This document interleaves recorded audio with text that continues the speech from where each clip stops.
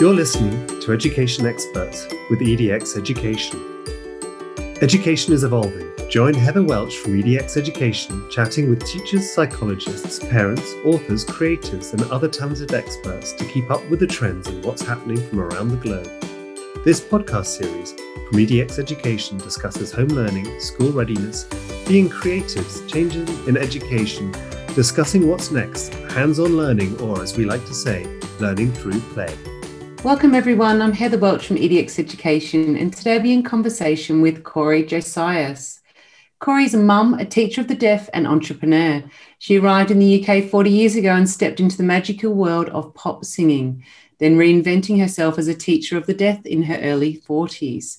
Her most recent career change finds her running a thriving health and beauty business alongside her coaching business, which we'll chat about today.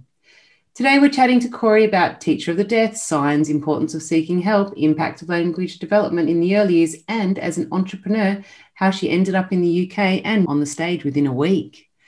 Welcome, Corey. It's wonderful you could join us today. Hi, Heather. Thank you. It's really nice to be here. I was just wondering, could you introduce yourself to our listeners and tell them about your passion for making the world smile? Well, that's a great question. I'm originally American.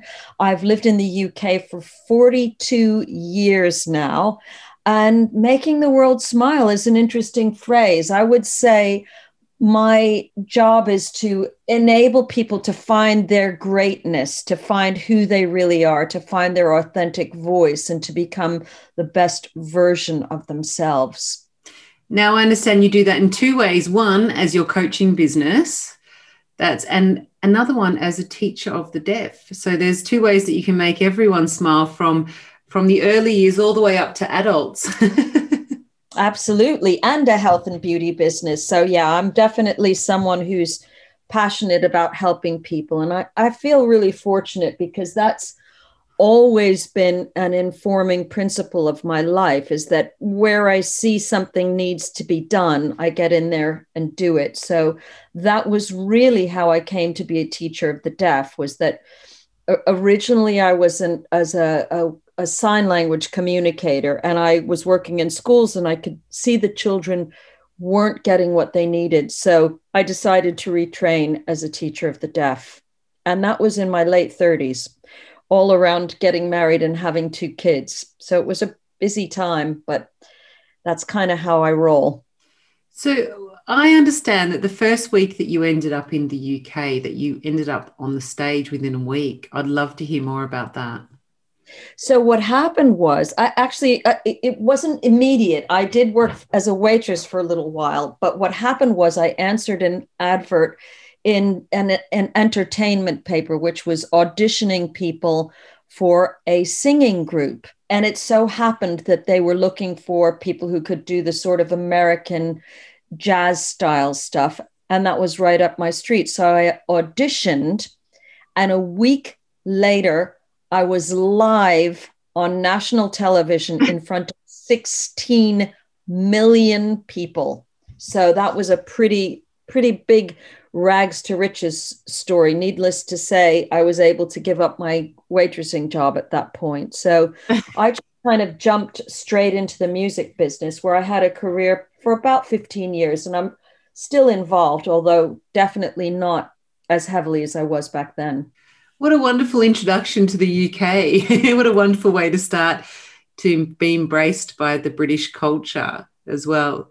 So what are your highlights from being a pop star? Can I call you a pop star, or is that not politically correct? Is there another way to term? Call me pop star if you want, although star would probably be over-egging it. One of them was singing at a live concert in Brazil with a guy who was very famous at the time called Rick Wakeman. Some of you older people may have heard of him. And we did a gig in front of 250,000 people live. So that was pretty incredible. Some of the other highlights included, really traveling around the world, particularly Europe and America, and meeting lots of amazing people and living the rock star lifestyle of, flying around, being flown first class, staying in 5-star hotels. That's the way they did it in those days. They don't really do that now so much. But yeah, it was amazing.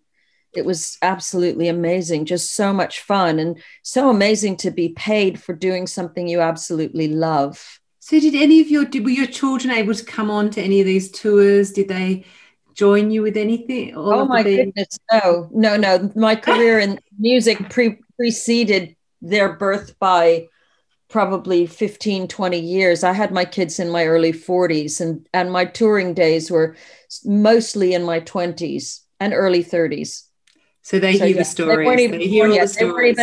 I hadn't even met my husband. So I'm with the whole motherhood and teaching stuff, I'm actually quite a late bloomer. So the children, but did any of the children take after your musical talents? Have they gone anywhere with the music? You know what? One of them takes after his father in that regard, and I'm not going to say any more than that. The other one, I believe, does have some musical talent, but he never really pursued it. He took up the trumpet when he was little and then gave it up for other things.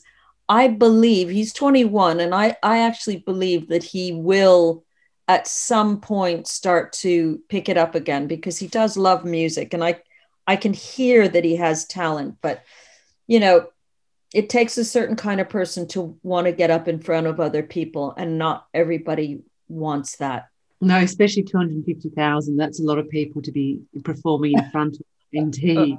The weird thing is that it's actually scarier to sing in a pub than it is in front of 250,000 people, or scarier to get in front of a classroom, because you know you're right in front of people when it's a smaller audience, whereas when it's a really big audience, there is a slight sense of detachment. Oh, that's really interesting, actually. I can see how you'd say that. It's like when you lecture through, you have a large hall you lecture to, or you do a little tutorial. It's a lot more personal, isn't it? The way that they can interact as well.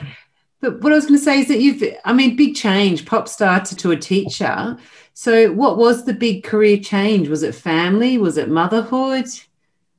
No, really, it was just the vagaries of the music business. I mean, I was no longer flavor of the month. I got a bit older, and it just became harder to get work. And that's kind of how it is. You know, actually, I would argue that the music business is less ageist now than it was back then, but it was definitely, you know, ages and stages thing. Very few people have the good fortune to make money at music throughout their lives. And I think you have to be willing to make sacrifices that perhaps I wasn't willing to make. That is like being poor.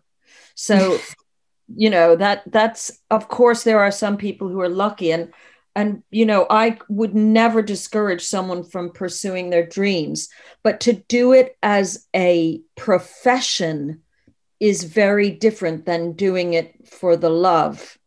And I was really fortunate to have achieved a good level in the profession and have done a real range of stuff, you know, from touring to television to session singing. But, you know, it wasn't financially sustainable for me. So, you know, I reinvented myself, and that's when I got into deaf education. Do you think, because you have this love for music and that you'd want to share it, and because if you're deaf, you don't necessarily hear the sounds, or you hear the sounds differently depending on the profoundness of your deafness, or do you think this is why you ended up in this particular career, because it's something that you love and you'd like them to share? Do you know, that's a great question, but no. Fair enough. No, fair enough. The reason I ended up, and this is, I think for me, it's more about connection. So the reason I ended up as a teacher of the deaf was that I met a guy on a Buddhist course who was profoundly deaf and could only use sign language. And I fancied him. So I decided to start learning sign language very, very quickly. And then as a result, nothing that went nowhere. But even to add to the complication, he lived in Northern Ireland and I lived in London, and it was during the Troubles. So I don't tend to take the easy route.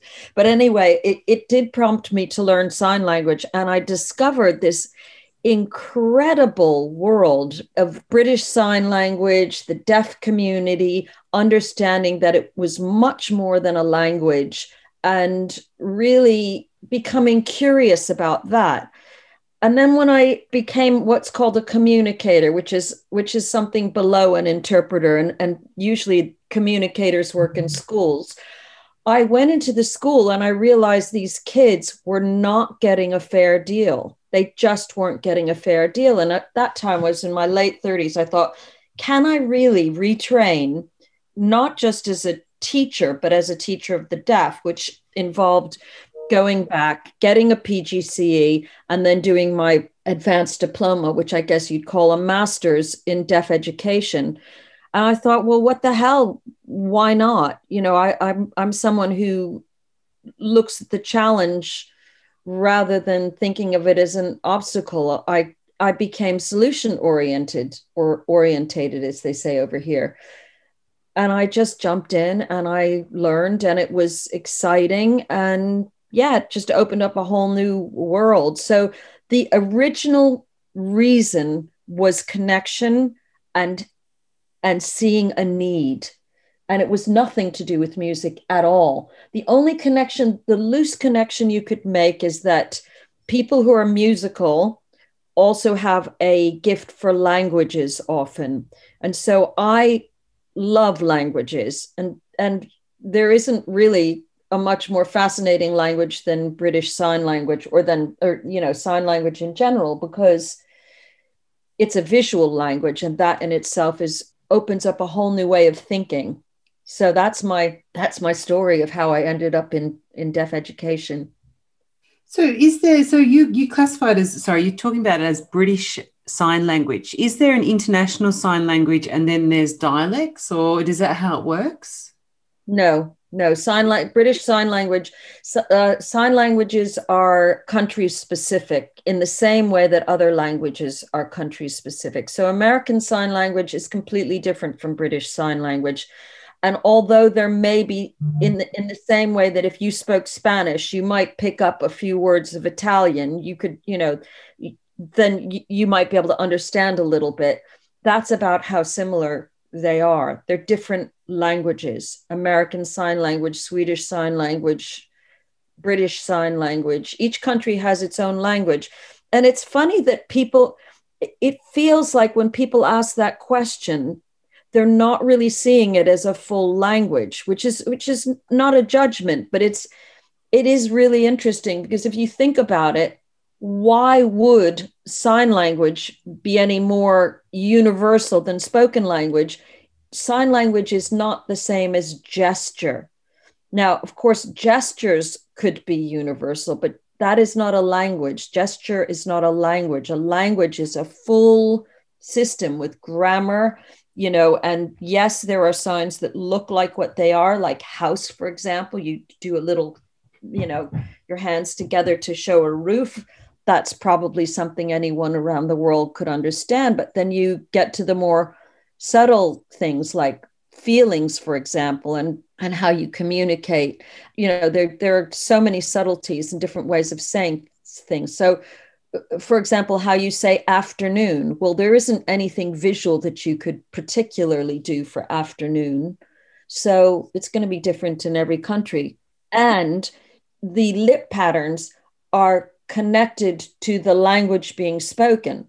So I don't speak Swedish. So why would I be able to speak Swedish Sign Language? Do you see? So is that coming towards your lip reading as well? So lip patterning is lip reading? Similar? No, a lip pattern is a facial expression that's connected to the sign.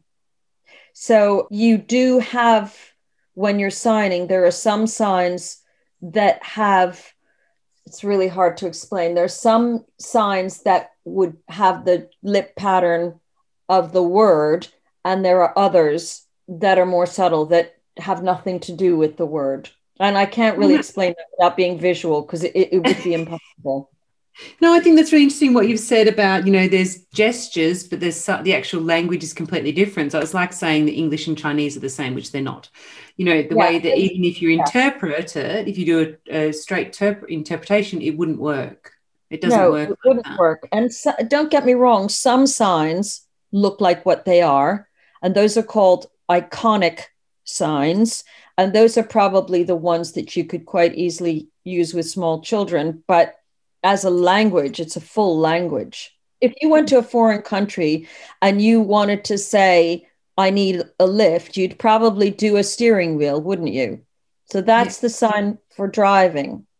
But you couldn't do that for every word in the language. You couldn't. No, not at all. It's like when you teach your children when they're too sort of young to want something, or they don't have as much speech. I know my little boy had hearing issues and it caused a lot of speech delay. So we used to sort of just do signs for him for if he wanted to eat or if he wanted to play and things like that, because otherwise he was getting really frustrated and would have a breakdown in communication or would have a little bit of a tantrum. So negative behavior, because he was just frustrated he thought we could understand, but we couldn't understand what he wanted. Type thing, because it ended up only being glue ear, but it sounded, as they were explaining to me, it sounded like our words sounded to him like we were speaking underwater. Absolutely. So he couldn't hear it. I suppose what's one of the things that you would say, what for parents and caregivers to look out for in the early years? Because I understand that you work for 0 to 5 years old for signs of, is it speech delay? Is it, what do you look up? What, to see if your child might have a hearing loss? Yeah. I mean, the biggest one would be speech delay for sure.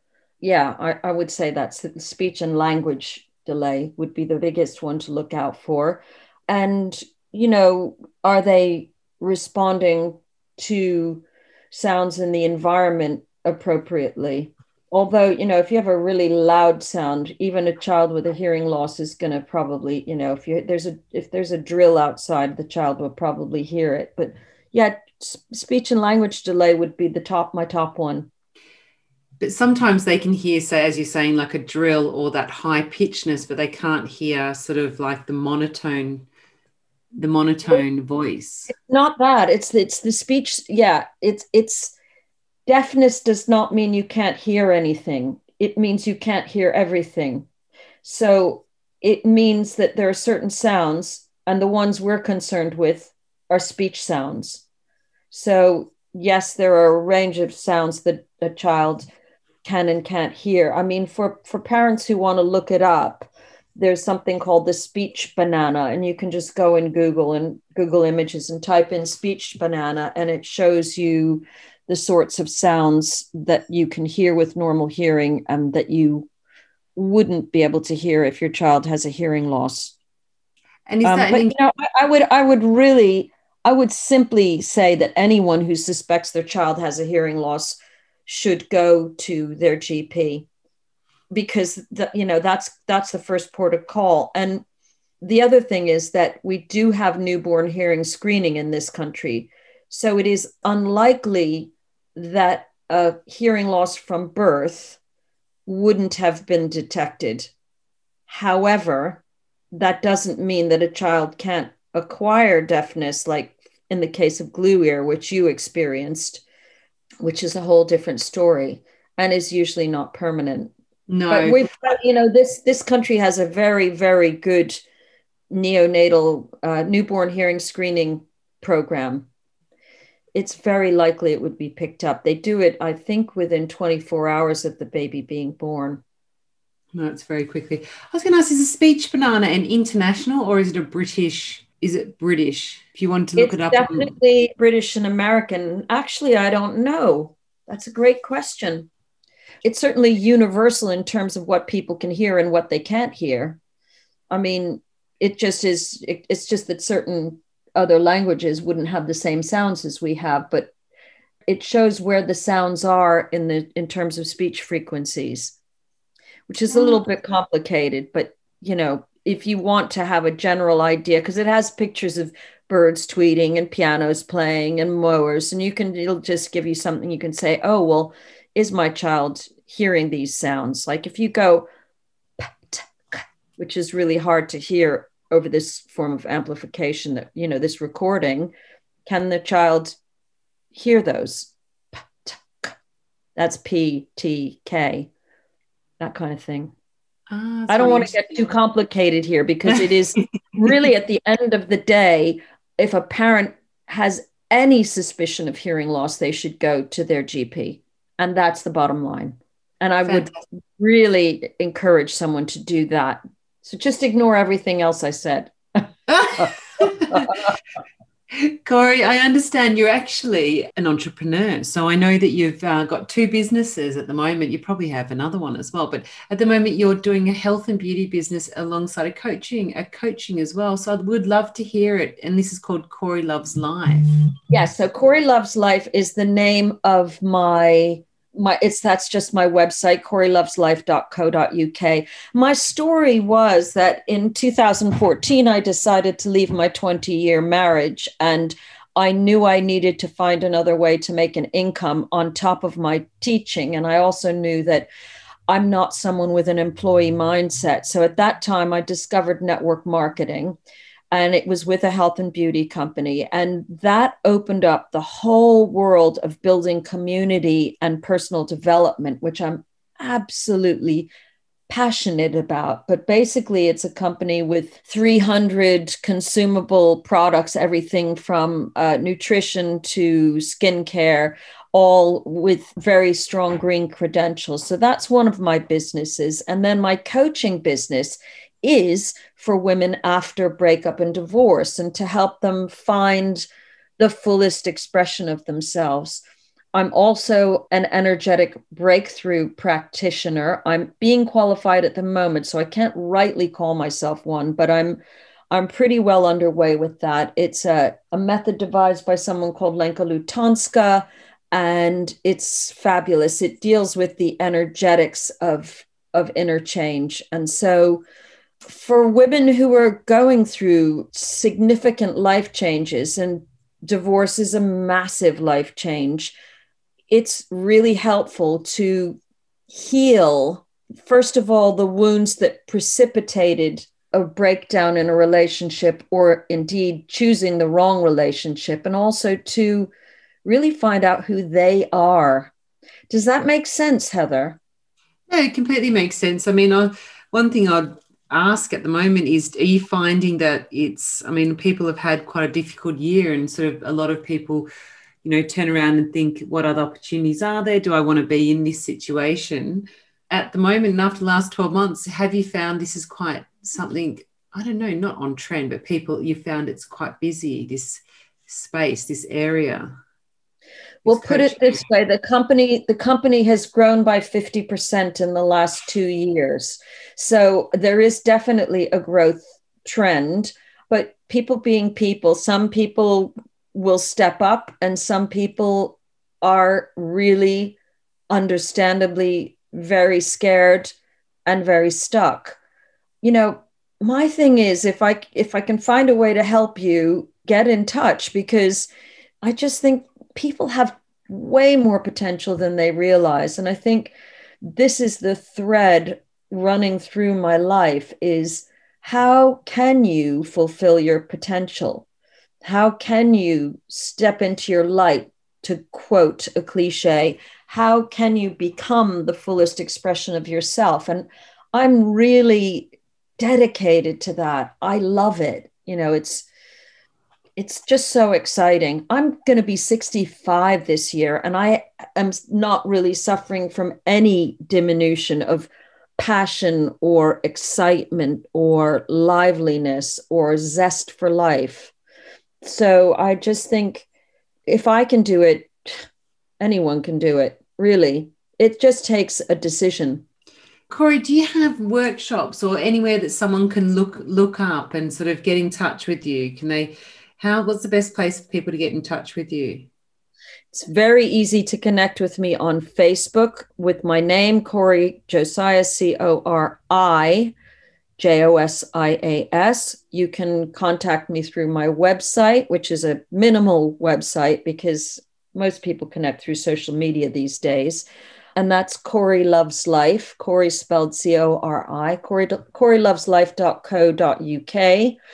And also I have a Facebook group called Surviving to Thriving, Finding the Real You After Breakup and Divorce. So any of those ways, really. Wonderful. And do you run workshops or seminars where if someone's a little bit unsure, they can just they can dip their toe and have a look rather than going into anything? I have some pre-recorded webinars. I'm actually doing on the 18th, I'm doing a live webinar on dating, funnily enough. And in the group, you will see me because I'm there doing my Facebook lives and posting and all that stuff. And I probably will run a small group webinar. I just need to get my act together on that. As you can probably hear, I'm a super busy person. So I'm always looking for ways to leverage what I have. I mean, I've got about 7 pre-recorded webinars. So if people reach out to me, the first thing I would say is, let's have a quick chat. It's really, I'm non-threatening, and it doesn't cost you anything to have a chat.